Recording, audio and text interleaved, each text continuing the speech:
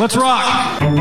Hello, yes, Dan Eisen here. This is the master of Tiger Style, Lee Moriarty, Dominic Carini. This is Trey Lamar. This is Zoe Sky. This is Nick fucking Gage. This is Bobby Beverly, and you're listening to the IWTV Guide Podcast. And welcome to another edition of IWTV Guide, your guide to what's on independentwrestling.tv. I'm Jared J. Hawk Hawkins. Joining me, as always, Jake Clemens' favorite podcaster, Charlie Butter. I don't know if that's true.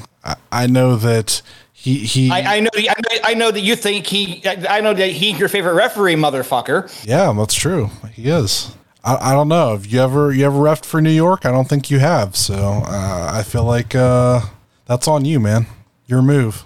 It doesn't necessarily mean he has to be your favorite. Just means he's more successful than me. He's already better looking to be more successful than me. At least you let me be your favorite. What the fuck? I gotta get on that bandwagon, man. I'm sorry. That's how it is. I do a podcast with you, so I must like you somewhat if I do a podcast with you weekly and go to wrestling shows with you weekly. So, I mean, I don't know if I should really be. You really shouldn't be my favorite after what you dragged me to last week.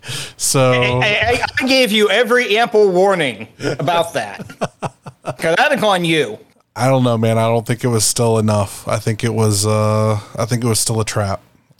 Okay, I'm more like dude. I don't think you want to do that. No, that'll be all right. Okay, your funeral.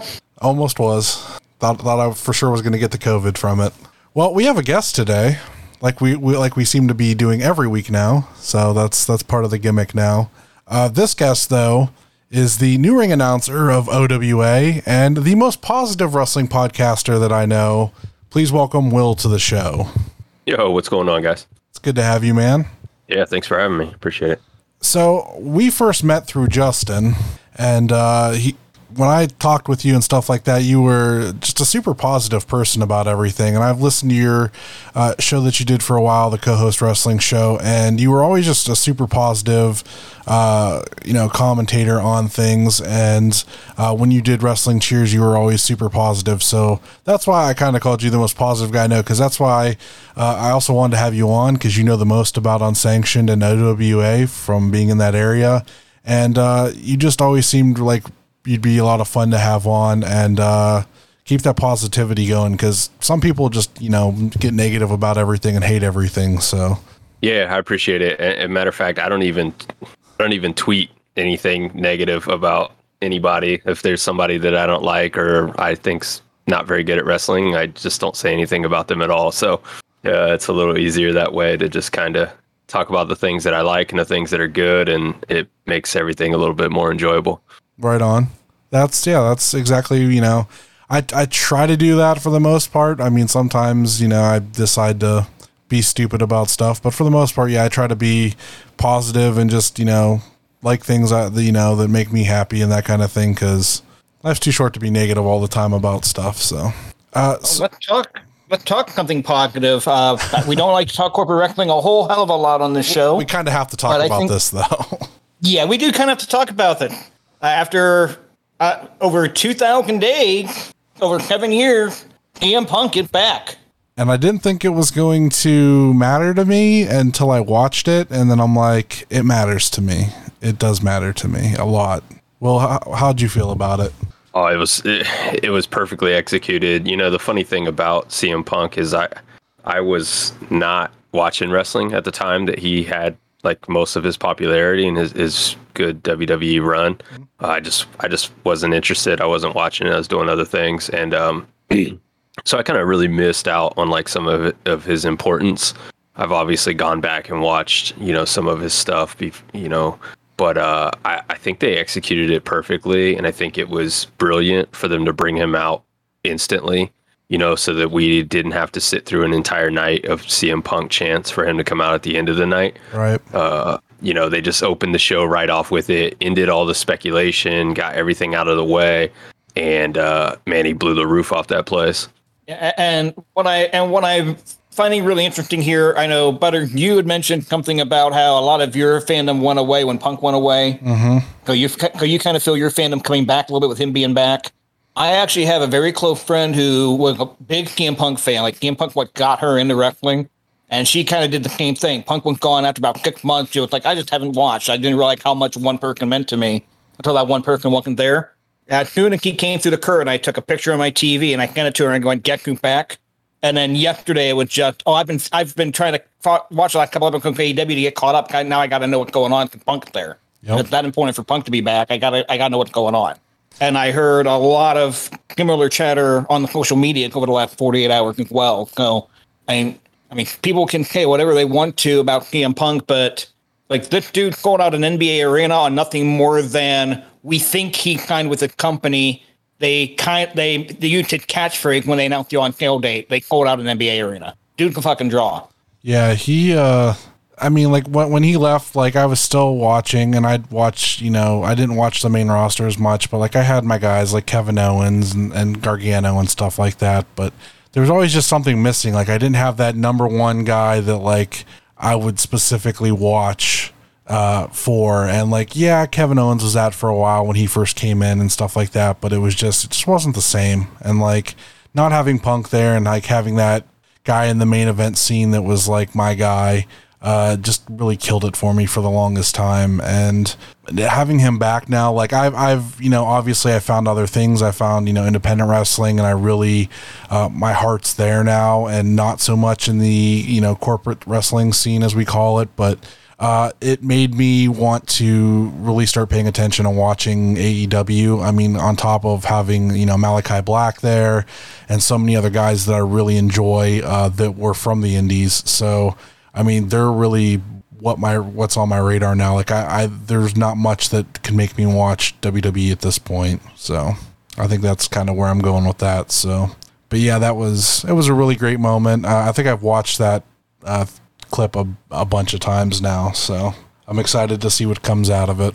Yeah, it may not happen. We normally record while that's going to go on, but I might break down and actually order the AEW pay-per-view this time around. I try not to order pay-per-views anymore. Network kind of spoiled me, but I might have to order that one. Yeah, we might do early that week so that we can watch, because I know we'll probably do a thing in the Discord that we normally do. So we'll probably watch it in the Discord together, my group that I watch with. So, well, I guess we could jump into what's on IWTV this week and then jump into the review and talk all about Unsanctioned Pro. So let's get into what's on IWTV this week. What's on IWTV? All right, so August 24th, Tuesday at 8 p.m. Eastern, we have New South Action Clash 50. Followed by at 9 p.m. Eastern, the premiere of Freelance Underground Phase In Episode 4. And then at 10 p.m. Eastern, Industrial World Wrestling, Good Vibes and Dives. Then we go to Thursday, August 26th at 8 p.m. Eastern. We have New South Anniversary Show 6 at 8 p.m. And then Friday, August 27th, we have 3 shows. At 7 p.m. Eastern, we have Premier Wrestling Federation, Colby Carino's 25th Anniversary Show. Friday, August 27th at 7:30 p.m. Eastern, we have AIW, A Touch of Evil, featuring Danhausen. And then at 8 p.m. Eastern, we will also have Sean Henderson Promotions, After Laughter. Saturday, August 28th at 8 p.m. Eastern, we will have H2O Street Justice. And Sunday, August 29th at 4 p.m. Eastern, we will have Bloodstorm Pro, Welcome to Hell. And that's what's on IWTV this week. Okay, and I do want to make mention real quick here. First off, with the Friday show, IW had a great lineup. So definitely, I'm going to tell you, check them out first. Mm-hmm. But check out the Colby Carino show. If they're doing Colby against Steve Carino. And I'm really curious how they play that. Yeah, I did. That's definitely got my interest peaked. I do also want to make mention, after we're recording this would have been earlier today, would have been earlier yesterday for those of you listening on our regular feed. But Beyond Wrestling did postpone the American Rana show due to the weather with the hurricane coming in. And a very classy move on their part, I think. I know as much as I was looking forward to that show, I'd much rather everybody be safe and get that show out a couple weeks from now or a month from now when it's going to be a little bit better, make sure everybody gets through that safely. I wouldn't want to drive in a hurricane just to go to a fucking wrestling show. Is there anything you're looking forward to this week, Will? The schedule, it's not a lot of that premiere stuff is like pre-recorded. So some of those results are out there. Some people I know have seen some of that stuff already. Mm-hmm. As far as the live show, AIW obviously is one of my go-to promotions, so I'll definitely watch that. And I like some of the stuff that H2O is putting out as well, so probably check that out on Saturday as well. But seems like it's kind of a light weekend. Yeah, H2O has been pretty interesting. I mainly watch them because Bobby Beverly is there, and I love seeing him work, so I like checking that out. And AIW, I'll be there live, so I may watch the replay once I get home just to see how it looked on TV, but see if I missed anything. But yeah, I can't wait for that. I got a full weekend coming up, though. I got AIW on Friday with Danhausen. Then Saturday is the annual Wrestle Rager 5. And then Sunday is Old Wrestling, the Extravaganza. So I'll be doing all three of those. So I'll have a pretty busy weekend this coming weekend. And then we get to doing 2 out of the 3. Go. Yeah, and then we get to record on Monday night with Adam Van. So that's gonna be a fun 4-day haul for me. I'm gonna have to try to get as much. Actually, might see you there on Sunday. Yeah, I forgot that was this weekend. Yeah, awesome. That'll be great. We'll be there. We sponsored the show, and then I know cool. There's gonna see lots of people are gonna be there. Like Effie's on that show, Lee Moriarty, lots of debuts. It's gonna be really fun. Yeah, Justin does a really good job with that whole, just the entire story that goes on throughout the night is done really well. Yes, and we'll probably try to cover that on here too once that becomes available to everybody down the road. So. The extravaganzas are always super fun. I don't know. I don't think we're going to see Inky Scoops anymore. I thought they said he was retiring after the last one. So I wonder how this story is going to go. I think it's going to have something to do with that election that they're promoting. That should be fun. Well, let's go ahead and jump into the review and discuss why we're here. So, The weekly review. Okay, and this week we are going to cover Unsanctioned Pro.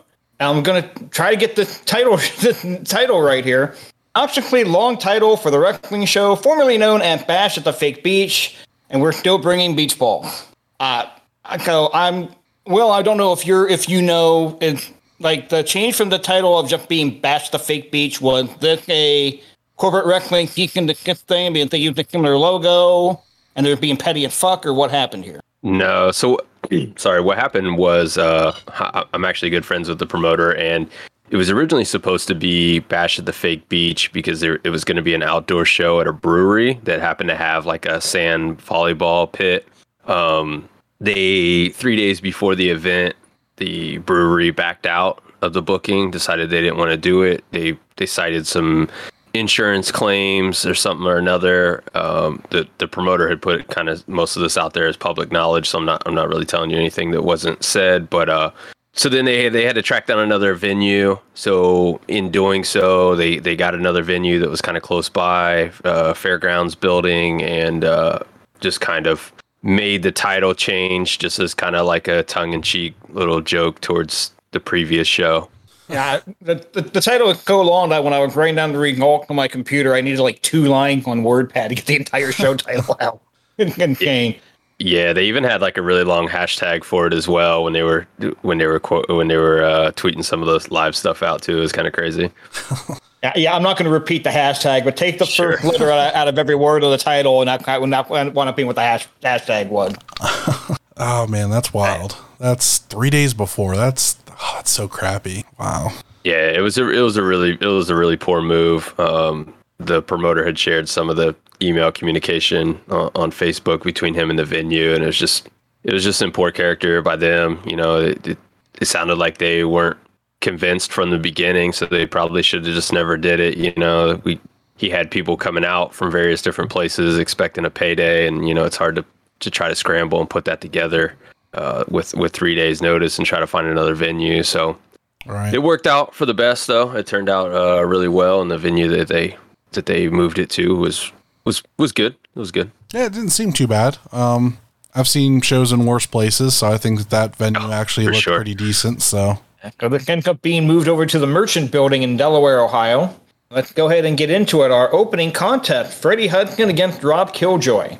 I honestly And think this was my favorite match on the card, actually. This was a really good way to open. You got a little bit of everything out of this match. You got some mat wrestling, you got some strikes, you got some high flying. But the only thing you didn't get was the hardcore because they were doing that later on in the show. This was a really good opener. Yeah, there was some. Yeah, go ahead, Will. It went for a pretty good amount of time too. I think they really gave them a lot of time to get everything in and kind of get everybody set up and worked into being at the show. That was kind of the thing after bringing everybody into the new venue and stuff like that and getting settled in, and then having like a really hot opener that you kind of give them enough time to work was pretty key. Yeah, this was so much fun. Like, there were so many cool spots in this. Like, the reversing out of the Germans was great. There was some really great stuff in this. I was really impressed by both guys. I've seen Freddie Hudson before. I've seen both guys before, but Freddie Hudson I really enjoy, and this match was a lot of fun. Like I said, I think this was my favorite match on the show. Nothing really to me topped this match going through the rest of the card. And Hudson is a guy who doesn't look like he should be a casual like he is. But then at one point he hits his plate spread, he lands on his feet, and then goes right up into a moonsault, like just almost in the one motion. You don't expect that from a guy like Freddie Hudson, but there it is. Yeah, he did a springboard cutter, Killjoy springboard on off the top rope, and just really good stuff throughout here. In the end, it was Killjoy getting up with like a suplex position and dropping Hudson headfirst onto his knee for the pin in 12:21. You really can't top that like an opener. Like, I agree in starting off hot, but I don't agree in starting off with one of your probably 2 or 3 best matches. But if you said it was your favorite. Yeah, everything else on this card really paled in comparison to me. Like, I enjoyed some of the other stuff, but this was like, I was hot for this entire match. Like, this was really good all the way through. It's like starting off WrestleMania with Bret Hart against Owen Hart and not having the Razor Ramon Shawn Michaels ladder match later on in the show. Yeah, I mean, I'll agree in the fact that it was one of my favorite matches as well. However, there were 2 other matches I thought later on in the evening that were overall better wrestling matches in terms of just overall from start to finish. But I probably put that the first match in the top 3 for sure. Okay. Yeah, I've got this number 2. I've got 1 ahead of it later on. Okay, so from there we go to a Tornado tag team match. Team of Yokai, Janai Kai and Yoya, against the Odie of Chris Copeland and Jack Andrews. I personally think Janai Kai should find a tag team partner named like the Black Cobra and call the team Cobra Kai. That's my personal opinion. Glad somebody got the joke. There's a little bit of a delayed reaction on that. Your dad jokes. I'm sure people will laugh at that when they listen, but I know you too well. Okay, so this is going to be one of the few negative things I say about the show, and that commentary on this match in particular. First off, I mean, I know I drop a few too many F-bombs on this podcast. That's something I want to try to watch moving forward. It's a little bit different when you're doing a podcast compared to when you're doing commentary on some kind of wrestling show. Commentary dropping F-bomb really is a pet peeve of mine. Like, I feel like if you're good at your job on commentary, you shouldn't need to resort to that. And they do that here. And then a little bit later on, when they've got the double 10 count going, they're burying the referee on how he's counting the 10 count. Why? I don't know. I really wasn't paying too much attention to commentary. Like, I usually phase it out at this point.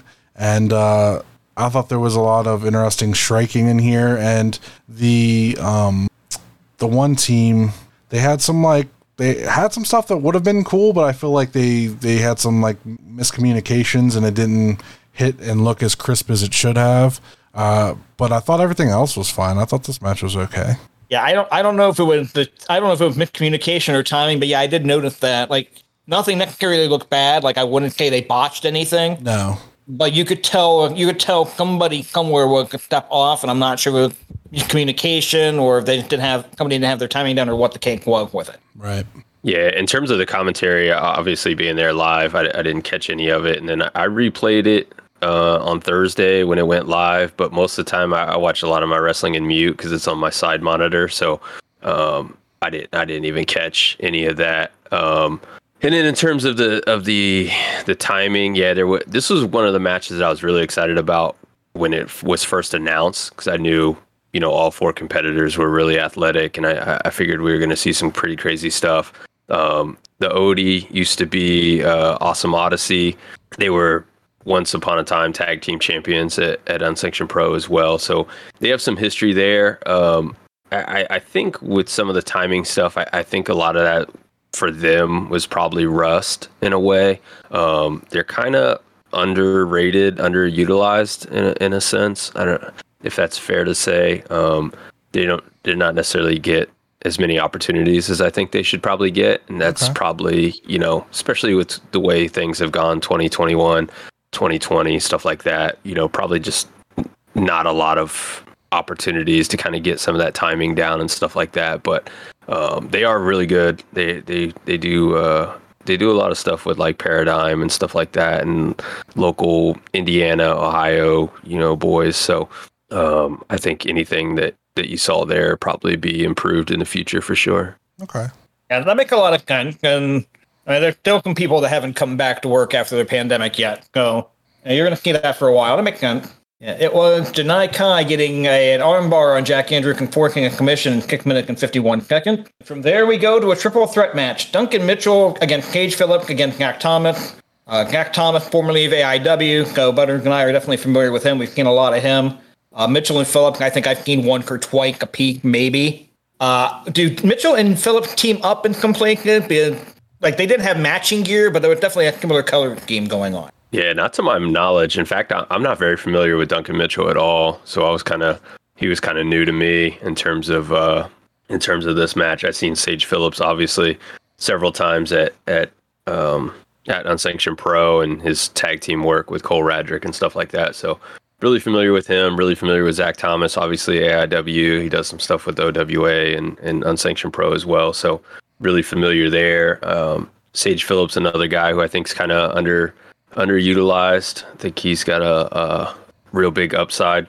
Yeah. In terms of not only his technical work, but also his look. I think he has a really good look for wrestling. So I think we'll see some really good stuff out of him in the future for sure. Yeah, I can't believe he hasn't blown up more. Like, I remember seeing him at Black Label Pro and like really digging like the kind of stuff he had going, and like he kind of has like that Harry Potter thing going that he was kind of playing up a lot before, and I think that really works for him. And I think he's really good in the ring. I was really impressed by everything I saw out of this match from him.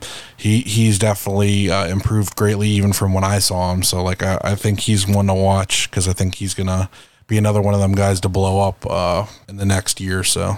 The match here, at least, does not fall into the triple threat matches that I hate, or basically glorified one-on-one most of the way. All three guys are in the match and in the thick of it for most of it. So right off the bat, it's one of the better triple threat matches I've seen in a while. The downside to doing a beach theme show, especially when we are bringing beach ball into the show title, is people start throwing the beach ball into the ring during the match. Gets a little distracting. It was actually encouraged by both talent and promotion to do that. So it was I kind of figured a thing they were having fun with. Yeah. Wrestling fans it comes into play a little heavily in the later match too. Indie wrestling fans aren't ones to kind of do that shit without being told like, hey, it's okay if you do this. Like they're pretty good at policing themselves for the most part. So I when that happened, I was like, okay, they must have been like super lax about it and told them it's fine, like to do it, whatever. So yeah, I know that you have like really strict pet peeves about that, Jayhawk. I was kind of wondering if you're going to bring that up at all. So. Maybe it's just because I've been in the ring as much as I have over my lifetime, but throwing things in the ring is a big pet peeve of mine. Like streamer before a match or something, yeah, I don't mind something like that. But once the match gets going, it does kind of bother me a little bit. And again, like nobody seemed bothered by it here. I'm not that concerned with throwing a beach ball in the ring like I am like throwing a bottle or a can or something like that. But yeah, and I think the other thing too is like beach balls in general have like a negative connotation just from like WWE stuff, Yeah. So anytime beach balls are at a corporate wrestling, as you guys called it, show, that it kind of just brings a negative vibe to it. But in this instance, the beach balls were actually supplied by the promotion, so they had them there already. That was kind of the gimmick. So people were just kind of batting them around all night and just kind of having fun with the atmosphere. So I think everybody was, for the most part, was pretty cool with it. H. Phillips gets the win. He pinned Jack Thomas with a running knee in 7:52. Thomas does have a beautiful frog splash on Mitchell not too long before the match ended, which was really nicely done. Again, I liked this just because it didn't fall in that normal triple threat trope. Mm-hmm. It's fairly short. It doesn't wear out its welcome. Yeah, no issues with that. Yeah, I thought it was fast paced. There was a lot of action, and like I said, I've seen two of the guys before, and the third guy impressed me, so I thought it was a good match.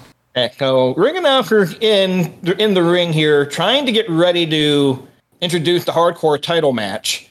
Jeffrey John comes in and takes the microphone. The audio is not really good here, so it's hard to make it out, but I was able to make up enough to know that Jeffrey John wants the match. He's not going to leave the ring. He'll come and have the ball to fake him.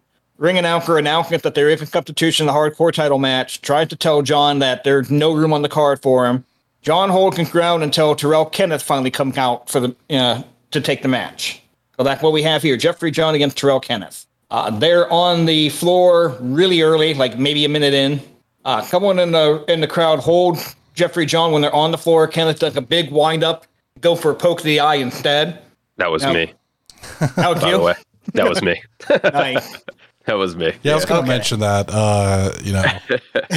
Will was on, there and doing things throughout there. I saw him and Caden, so. Okay.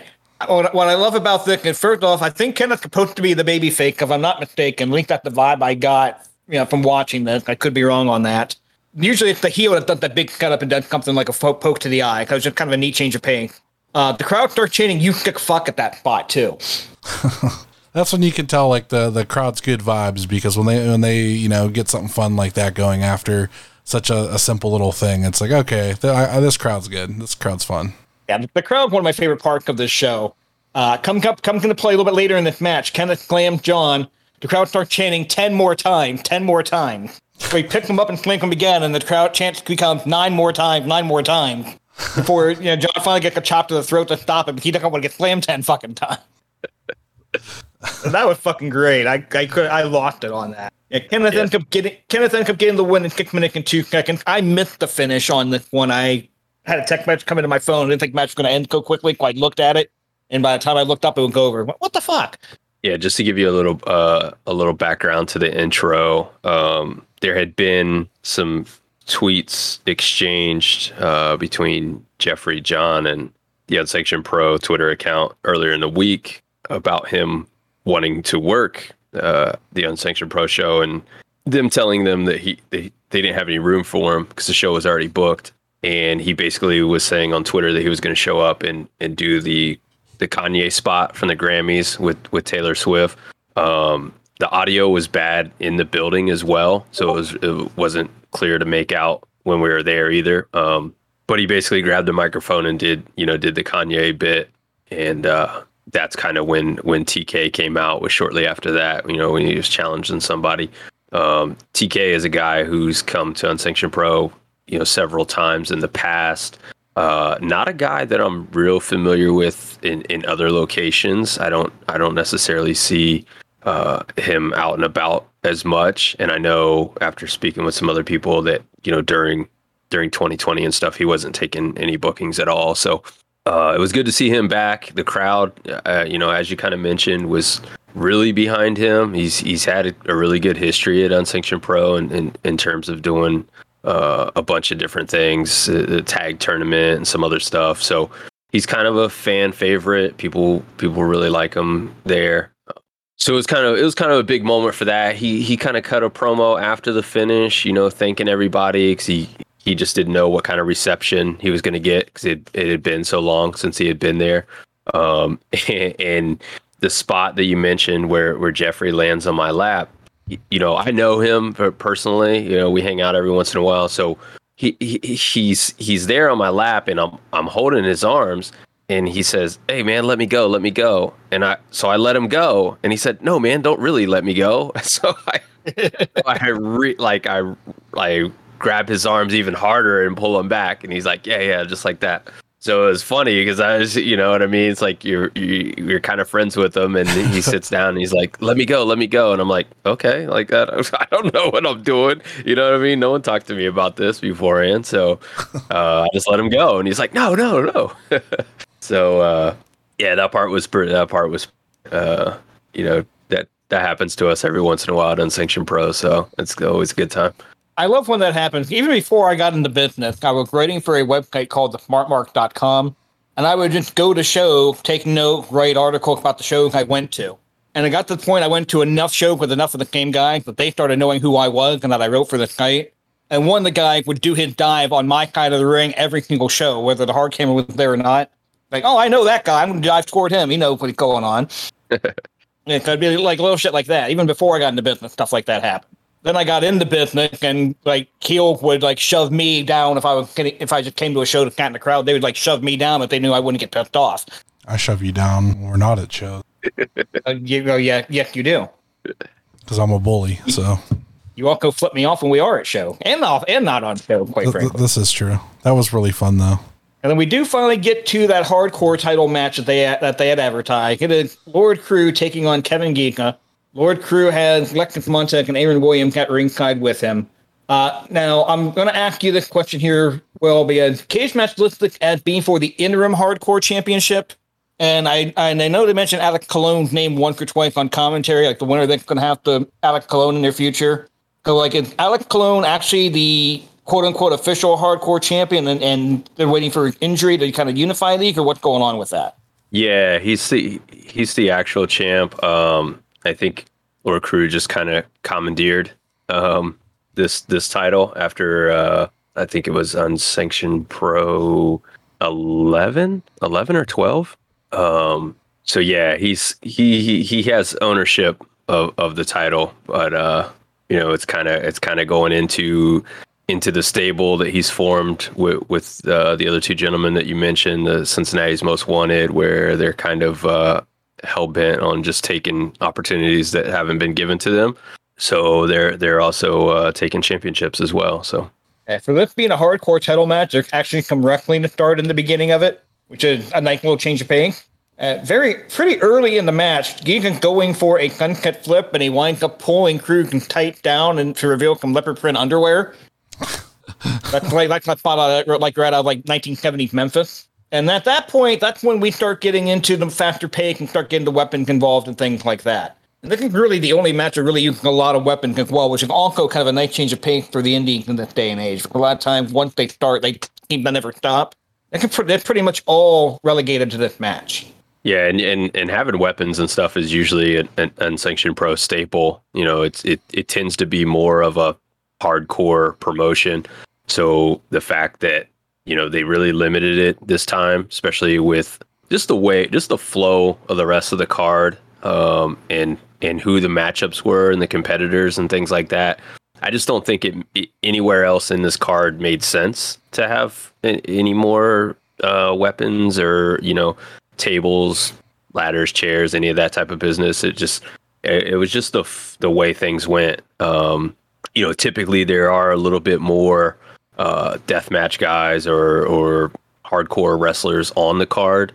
This one really didn't lean that direction. So I think it was a good change of pace, but also good structure by the booking, you know, to kind of limit it to the one match that was for the hardcore championship and was for, you know, a hardcore style, and then kind of let everybody else do the style that they're accustomed to. And put that in perspective, like Aaron Williams wrestled later on in this card, and he's like an IWA Mid-South staple, and they've kind of got that same reputation. And even he doesn't really get into the weapons or anything like that in his match later on. It really all contained in this match.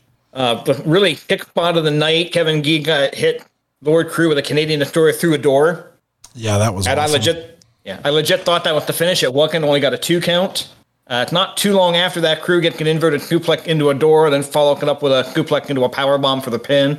14-27 to retain his disputed share of the hardcore championship. Again, fun little matchup here. It didn't start off right with, okay, let's just see what kind of weapon we can use. They built to it, told a story. I enjoyed them. Yeah, for me, Crew is a guy who once again, and this kind of seems to be the kind of the story surrounding a lot of guys that work frequently at Unsanctioned Pro, but just a guy that hasn't necessarily gotten the opportunities that I think he deserves as well. He's on a little bit of a run right now, especially within Unsanctioned Pro. I know he's doing a lot of stuff down at No Peace. He made a appearance with ICW and a couple other things. So he's definitely got a lot of stuff going on. But it could go higher. I think his ceiling is a lot higher than where he's at right now. So I look for a lot of things to come his way in the future, just based on, the run that he's on right now, and then how much more successful it'll be. But yeah, I mean, Alex Colon won the Hardcore Cup, the Unsanctioned Pro event over the summer that didn't have fans, but it was on IWTV. And, eventually Crew's going to have to pay the piper, and he's going to have to have that showdown with Alex Colon, and he's going to have to be prepared for that. And, it's probably going to be a little bit more hardcore than this match here was. But Kevin Giza is another guy who I think is kind of just getting a little bit of exposure. I know he's a IWA Mid-South guy as well. I think he's kind of taken off in his own right. See his name popping up a little bit more here and there, and he's good. He's really good, and it didn't seem like, from the stuff that I've seen from him, that hardcore wrestling is necessarily his forte. I feel like he's a little more athletic and probably belongs in some more of those matches, like the Rob Killjoy, Freddie Hudson type right. Matchups. Right. But he held his own here, and he did really well. But I'd like to see more from him in the future.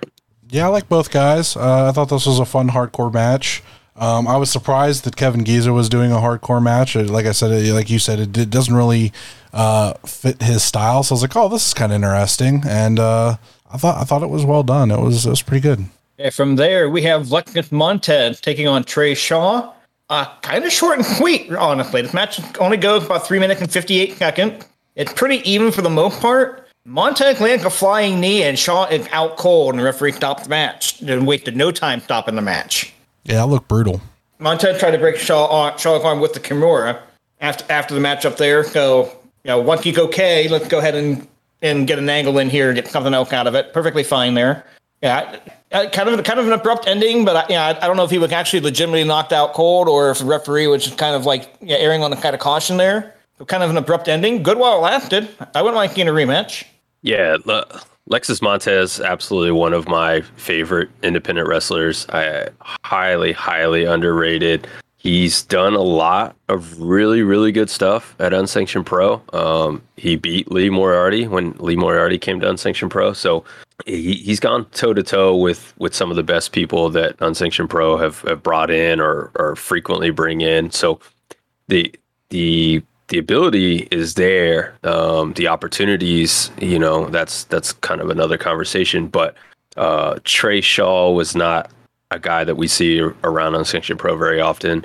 So I wasn't really sure what to expect here from him. But I think, Lexus needed to assert some sort of dominance in a way that this is his promotion, and heading into a what looks to be a brutal tournament coming up in October.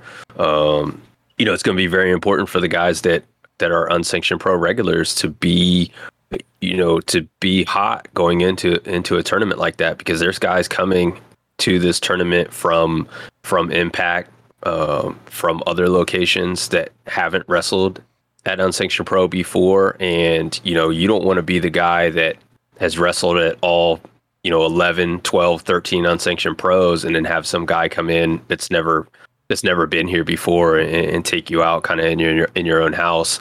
So I think it was important for all these guys, for Crew, for Montez, for Aaron Williams, to stay hot going into October, but to also say, hey, this is our promotion. This is where we frequently wrestle, and you're not just going to come in here on a booking and take that away from us. So I think that was very important for him to pick up the win like he did. He looked good. He looked dominant, and we're going to see how that proves for him for October. Okay, from there, we have Christian Robinson against Don't Die Miles. Still one of the best ring names ever, Don't Die Miles. This is another match very similar to the opening match here. You got some good technical wrestling, you got some high flying, you got some striking, got a little bit of everything, to the point that the crowd's even chanting both the guys. They don't really have a favorite. They just like the match and they like the both guys. Yeah, I like the backflip he did into the power bomb. That was awesome. That really popped me. Christian Robinson, it's the first time I've seen him, I believe, and he really impressed me, and I want to see more from him. Both these guys really impressed me. I've seen Don't Die Miles a bunch of times, and I feel like he has improved. Like I think he might have had an injury or something, because he wasn't. I feel like I haven't heard from him in a while, and then this match was just he seemed really on point. Like he had some really great stuff in here. I really like this match. Yeah, this was right up there for me. Probably the second best match of the evening. Both these guys, I think Robinson is a star in the making. He's incredibly talented. It just like super athletic. He has a lot of charisma, and he worked his entrance. He worked the crowd. We've seen him here before. He came one other time, maybe twice, prior to this show, and this was actually a fill-in spot here for Don't Die Miles, and we saw Miles at Unsanctioned Pro back during the Hardcore Cup. He had a one-on-one match with Sage Phillips, but this was a fill-in. It was originally announced as Reed Walker, who I'm not super familiar with, but he ended up not being able to make it, and Don't Die Miles filled in like real super short notice. So the fact that they were able to put this together as quickly as they did and have it turn out the way it did is kind of a testament to both of those guys and their ability and how well they wrestle. I think this was Miles' first match back in a while, because he had taken some time off, and he came back and he looked like he didn't miss a beat. So both of these guys really good, really talented, but that Christian Robinson kid is a star in the making. He just the right opportunity, and it's going to be foot on the gas for that kid. Yep. They booked this on short notice, but they couldn't get Jeffrey John a match on the card without him begging for it. I call shenanigan. That's fair. Okay, it is. Robinson gained the win with the crossfade in 10 minutes and 13 seconds. And then we go to our semifinal match of the evening. It is Aaron Williams with Lord Crew and Lexus Montez in the corner against the Infinite Man, TIM, who we know better as Timmy Lou Retton. And this is my favorite match of the night. I love this match. Absolutely agree. I had a feeling you guys are going to say this match. I thought it was good. It was probably my second favorite, and the last match we talked about would be my third. But I don't know. Like some matches, like I don't know. I felt like all 17 minutes of this match, like it felt like a long match. I don't know, something for some reason. Yeah, I could agree with that. We mentioned earlier that Beach Ball would come back into play later on. Look at the match that they do. Beach Ball ends up in the ring, and the match just kind of grinds to a halt. Timmy Lou Retton kind of holding onto the Beach Ball. And finally talking to Aaron Williams, who kind of hold, like, what am I holding this thing for? And, Tim goes ahead and kind of kicked it out of the can and kicked Williams fake in the process. A neat little spot, but if they would have gone without that spot, I would have been okay with that too. Because the spot felt like it took forever. From there, we do get a bunch of other stuff happening. They end up on the floor, like a big dive. Fans are just pelting Williams with Beach Ball. He had like 5 or 6 of them that are thrown in by fans. Again, I'm glad this was encouraged by the promotion, but knowing that, I feel a little bit better about that now. Again, kind of a pet peeve when I first saw it. Can I just say the best move of the night for anybody was William getting that cravat suplex onto Tim inside the ring. I love that move. I like that. In the same match, I don't even know what you would call it, but when Tim went off the top and that spinning stomp that he did, oh man, it was beautifully executed, but it also looked extremely painful. But he landed that thing smooth. I mean, and I think we have to take note and mention the transformation of Timmy Lou Retton. Like that's one of the biggest transformations I've seen in a really long time. We've seen him around this area semi-frequently when he was in the Gymnasty Boys, and where he's at now in comparison to where he was then. I mean, he's made no secret about it that he's, lost like 60 some pounds or something like that. And he just looks, the Gymnasty boys were good. They were good wrestlers. That was never a thing. They leaned a little more on the comedy side. They were a little funnier, little hijinks, stuff like that. They did funny stuff on Twitter and things like that. But this Timmy that we saw a couple weeks ago was the complete opposite side of the spectrum from where he was in the Gymnasty boys, and he looks like he's legit, ready to take on some of the best wrestlers in independent wrestling, and I think we're going to see that out of him as the year progresses and we move into next year. He's had the AEW appearances as well, so there's definitely something there to that transformation and where that's going to end up taking him, and I think it's going to be in the conversations with some of the better independent wrestlers. Yeah, I finally got a chance to see him in person about a month or so ago. I happened to work a show with him. I didn't get to work his match, unfortunately, but I made a point to watch it. I love watching this guy work. And he had a match with Trey Miguel that was just fantastic. And he's even more impressive when you get to see him live, too. Absolutely. And, and the spotlight here is on Timmy, despite the fact that he lost the match. But, we can't shy away from Aaron Williams and some of the stuff that he's been doing, just consistently. You mentioned him earlier in the IWA Mid-South area. He's been down there for years and years. His tag team work with Gary J is taken a lot of people by notice as well. But just always consistent. Aaron Williams just never has a bad match. There's not a bad Aaron Williams match. They're always good. They're always consistent.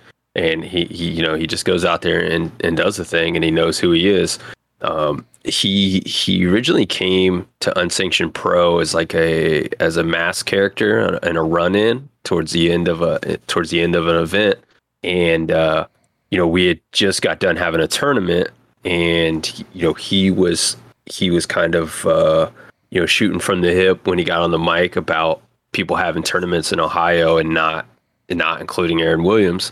And that's one of the things I talked to him about when I had him on my show was, hey, how much of this was you and how much was this you work? And even he's gone on to say several times where, Aaron Williams hasn't gotten, the opportunities that Aaron Williams deserves. And I'm glad to see that he's kind of taken those opportunities in Unsanctioned Pro and getting these higher profile matches like this one here. And, this wasn't the main event, but it felt like the main event. And I think this match went so well in a way that it overshadowed the main event. And I think, even by 2 out of 3 of us saying this was the number one match of the night and the third person saying it was their second favorite kind of shows you that, this was, for all intents and purposes, a lot of people's main event, after the show was over. And I think that's just a testament to both the competitors that were involved. The ending comes with Crew distracting Tim, Williams getting 2 roundhouse kicks, getting the pin, 17 minutes and 43 seconds. And that leads us to that main event that you brought up here. It is Everett Cross defending the Unsanctioned Pro Championship against Cole Radrick. And this match was so fast-paced that I really just didn't bother taking note for pretty much any of it. Like, I couldn't keep up with it. I would try to type something down. I missed 2 or 3 moves. I just did, well, you know what? Not doing it. I'll note the finish, and that's good. I say it's kind of funny that you mentioned that because in his spare time, Cole Radrick is a demolition derby race car driver. And, that kind of emulates into his wrestling style as well, where, it's kind of a car crash, but in a good way, if that makes sense. The dude has a motor, and he's never shy on putting himself or his opponent in harm's way and crashing things up, for lack of a better term. But these guys moved through the motion. This was kind of a match that had been built up for a little bit of time. Everett Cross has been the champion for a really, really long time. And, this was coming. This we knew this match was coming, and Cole had won had won the opportunity to get this shot, and I think he was pretty determined that he was going to make the most out of his opportunity, and we saw that right from the jump. It's important to kind of mention, I think a lot of people, the crowd reaction was really good at the end of the match for Cole, and a lot of people, including myself, really happy for him. And it's always kind of cool when the people personally or individually, and they get these kind of opportunities and they prevail, and it kind of makes you feel a little bit more than you would just feel for somebody that you don't know, or somebody on national TV winning a title. While still cool, you don't really have that personal connection. But seeing Cole win this championship is kind of a payoff of a lot of hard work and dedication to where he's at now versus where he's come from. And the crowd reaction, obviously was there. A lot of excitement for him as well. But I think it's important to mention the previous champ in his run as, I believe, the first and only unsanctioned pro heavyweight champion. He won the tournament to become the champion, and then he held it, obviously the pandemic year, but going on, I think 2.5 years as champion, and a guy who you don't necessarily hear a lot from or see a lot from.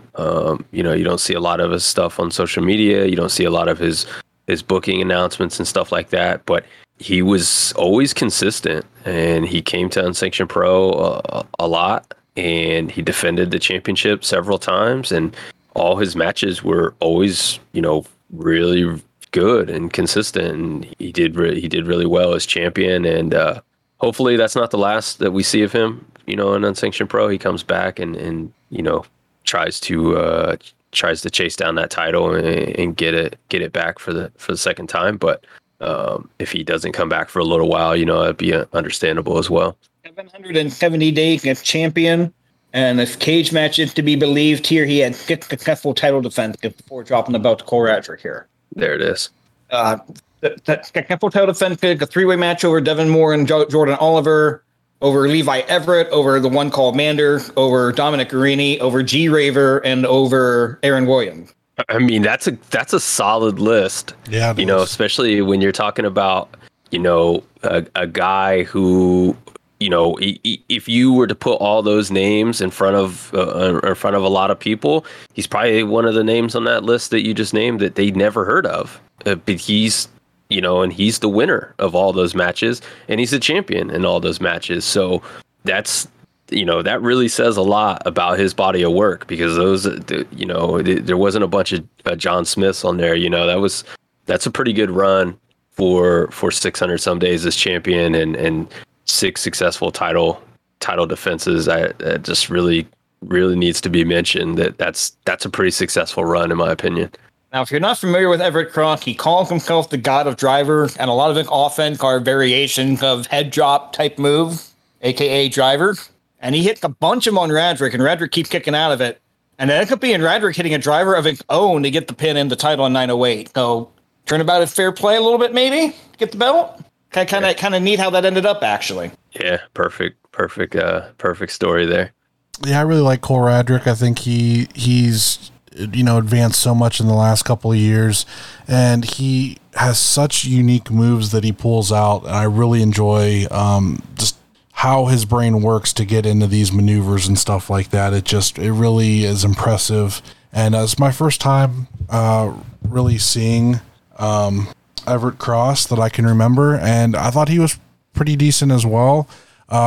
I was like, when he first came out, I'm like, man, I was like, he's their champion, but I was like, I don't think I've ever heard of him. This is really interesting. And then when I saw he was facing Cole Radrick, I was like, oh man, okay. Cole Radrick has really good matches all the time, and I'm always impressed with his stuff. So it was on the shorter end. I was really surprised by that too. I didn't think it would be as short as it was. And I don't know, like there was some like perceived controversy with Everett Cross saying he got his shoulder up, but I mean, I thought it was 3. So yeah, if he got his shoulder up, he barely got it up. Like I didn't notice anything out of the ordinary out of that pin, and then I'm the first person to call that out. Yeah, I kind of felt like that might be playing towards a future moment, but I don't know anything I don't know anything behind the scenes, but I kind of felt like that was kind of playing towards maybe a rematch or maybe a potential future storyline that maybe pays off in October or something like that. Right on. Okay, so where are we going with this? Thumbs up, thumbs down, or thumbs in the middle? I'm gonna go thumbs up. Yeah, I'm going to agree. This probably would have been about a thumbs in the middle show for me if it had ended about the halfway point. But those last two matches, the last three matches really, but especially the two before the main event, really picked the show up overall, in my opinion. I'm going to go with a thumbs up as well. Yeah, obviously thumbs up for me. That goes without saying. I think one of the things that makes Unsanctioned Pro unique and special has always been the crowd and the crowd involvement. If you go back and look at some of the older Unsanctioned Pro shows on IWTV, and you look at, I want to say it was Unsanctioned Pro 2 or 3. The first show was good, but I don't think we really knew what we had at the time. There's not, at the time that this happened, 2018, there weren't any wrestling promotions running Columbus really that were, that anyone was really talking about or paying a lot of attention to. Cleveland and Cincinnati kind of had the Ohio wrestling. A lot of it was in Dayton as well with Rockstar Pro and Sammy Callahan and Revolver and stuff like that. So Dayton, Toledo was kind of popping up at the same time. So there wasn't really anything in Columbus, and Unsanctioned Pro 1, was still kind of uncertain, uncharted territory in a way. But by the time Unsanctioned Pro 3 and 4 came around, they were really hitting their stride. And if you go back and watch those shows on IWTV, I've gone to independent wrestling all over the United States, almost anywhere you can name. I've at least gone to one show there. In the crowds in those two shows, those first 3 or 4 shows, was like unlike anything I've ever been to before anywhere. I mean, it was just insane how loud and how just crazy. I mean, just crazy people. A lot of people were there from like the deathmatch scene and the hardcore wrestling scene and stuff like that. So they were kind of familiar with a lot of the guys that I wasn't necessarily familiar with at the time. There wasn't like a lot of huge names on the card and things like that, but the crowd just kind of picked this thing up and just took it to an entirely different level. And it's, obviously we're 13 shows later, and you can kind of see some of that in this show as well. A little bit smaller crowd. We're still dealing with the pandemic. It was a little bit outside of Columbus, so not our usual stomping grounds. It was about 25-35 minutes north of the city from where they typically run. And so there's some factors there. The last minute venue change obviously can kind of affect attendance as well. So despite the fact that it was a little bit smaller crowd, it was still super hot all night long for almost everything. And a lot of the guys that we see there frequently are really kind of taking the ball and running with the promotion and doing a lot of really cool things within the promotion. And this show coming up in October, man, is insane. Like, it is so loaded in terms of talent for the tournament, the non-tournament action. Danhausen, Everett Connors. There's a lot of people who have been announced. Those are non-tournament entries. The tournament is still running with guys like Kevin Blackwood, Jake Something. I mean, it's loaded top to bottom. Myron Reed is coming back. He's an Unsanctioned Pro staple. He's kind of, he wasn't at the last 2 shows in the Hardcore Cup over the summer and stuff like that. So we haven't seen him there as frequently as he used to. But I think Unsanctioned Pro 1 through 9, 1 through 10, Myron Reed was just always there, always putting on his matches with Trey Lamar. They had a basically a best of 3 series that are some of those two's best work of anywhere they've ever wrestled. Those 3 matches were top tier. They finally got involved in the WrestleMania weekend scene. Down in Tampa, they ran a show. They had crazy circumstances down there with the weather and things like that. They were still able to pull off one hell of a show. And that's kind of been the theme of Unsanctioned Pro. If you know the guy behind it and you know some of the stories, it's never been just an easy road. It's always been, last minute change of venue, last minute cancellation, obviously a global pandemic that wiped out 2 shows that they had planned and announced. So it's just been difficult, but always positive and always, moving forward. If things don't work out in this way, we'll just do this instead. And they've always had a backup plan. They've always, made almost everything work. And it's really, really, absolutely one of my most favorite promotions to just go to.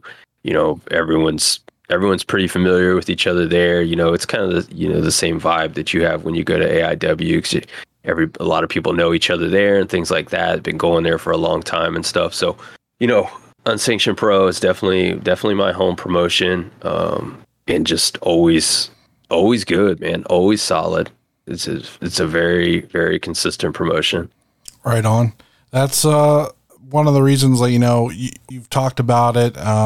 We've kind of been watching stuff and hearing they've been making some buzz down there, and it's like, we need to go see a show. And with the lineup that they have announced for October, I've been really eyeing it. And before we went on the air, Jayhawk and I kind of discussed possibly taking a trip down. So I think that's going to happen as long as, the world doesn't shut down again or go crazy, get any crazier than it is.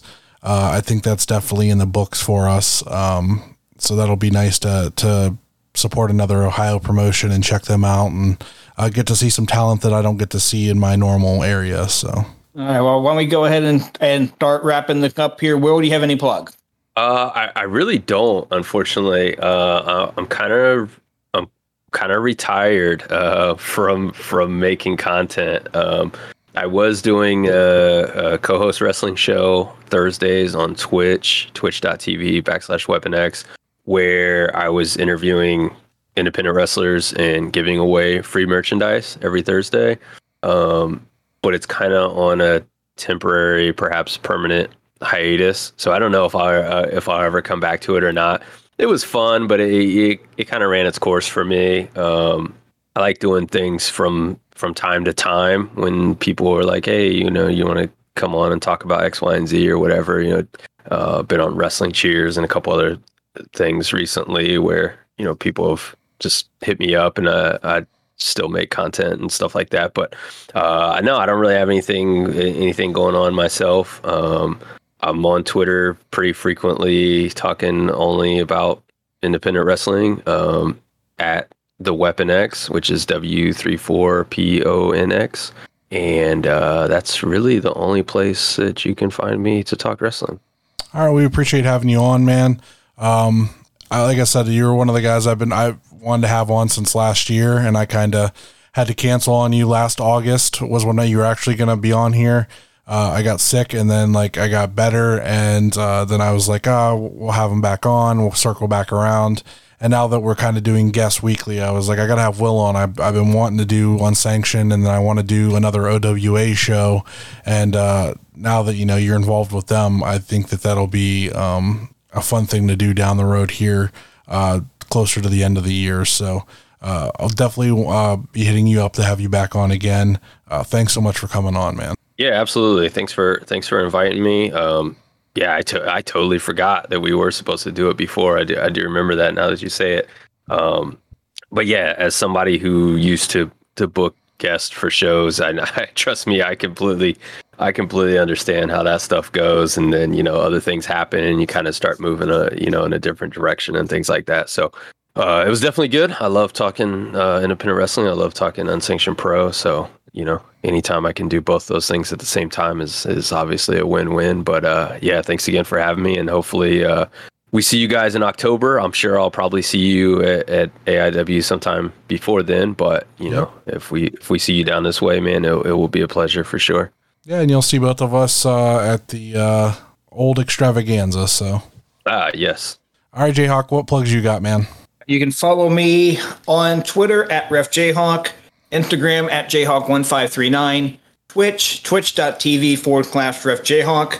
I I don't have any in-ring appearances until September, and then I have like 4 within a week. We'll get a little closer to that.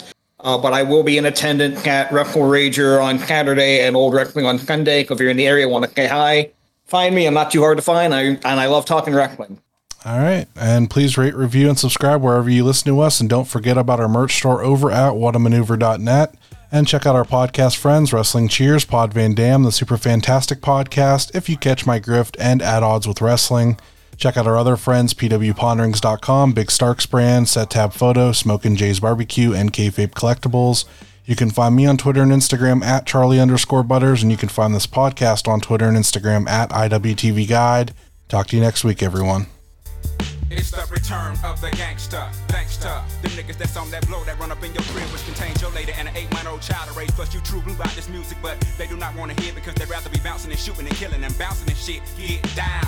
Return of the gangster, gangster. Them niggas that think y'all something say y'all be gospel rapping, but they be steady clapping when you talk about bitches and switches and hoes and clothes and weed. Let's talk about time traveling, rhyme jabbling, something mind unraveling. Get down.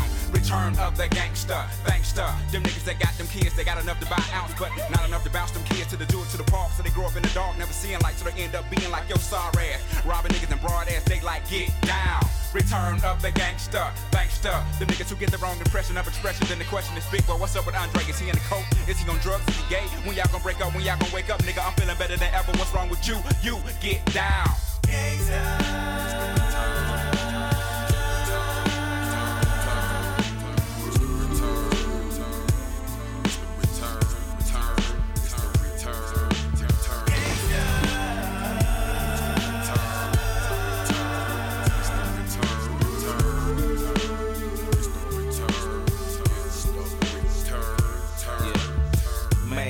Nigga don't want no trouble. A player just wanna kick back with my gators off and watch my little girl blow bubbles. But still ready to rhyme, standing my grind, never back down, willing to rob, steal, and kill anything that threatens mine. But good luck couldn't be bought, see. Many fights had to be fought, G. For a nigga to ride these Vogues, oh so close to the sidewalk, to be gawked at. Watch your side, my nigga, cause we got gas. The first nigga to buck is gonna be the first nigga we attack. Don't want that, but it comes though. Most of the time when you don't know. Sticking together like flour and water to make that slow dough. We work both. Everything we have ain't gon' stick up for each other like we brothers from another mother. Kinda like Mel Gibson and Danny Glover. Strictly for the caddy lovers. And never the nut hugging punk motherfuckers. Yeah, so quit spreading them rumors. We in Club Nouveau. Know that. Yeah, yeah.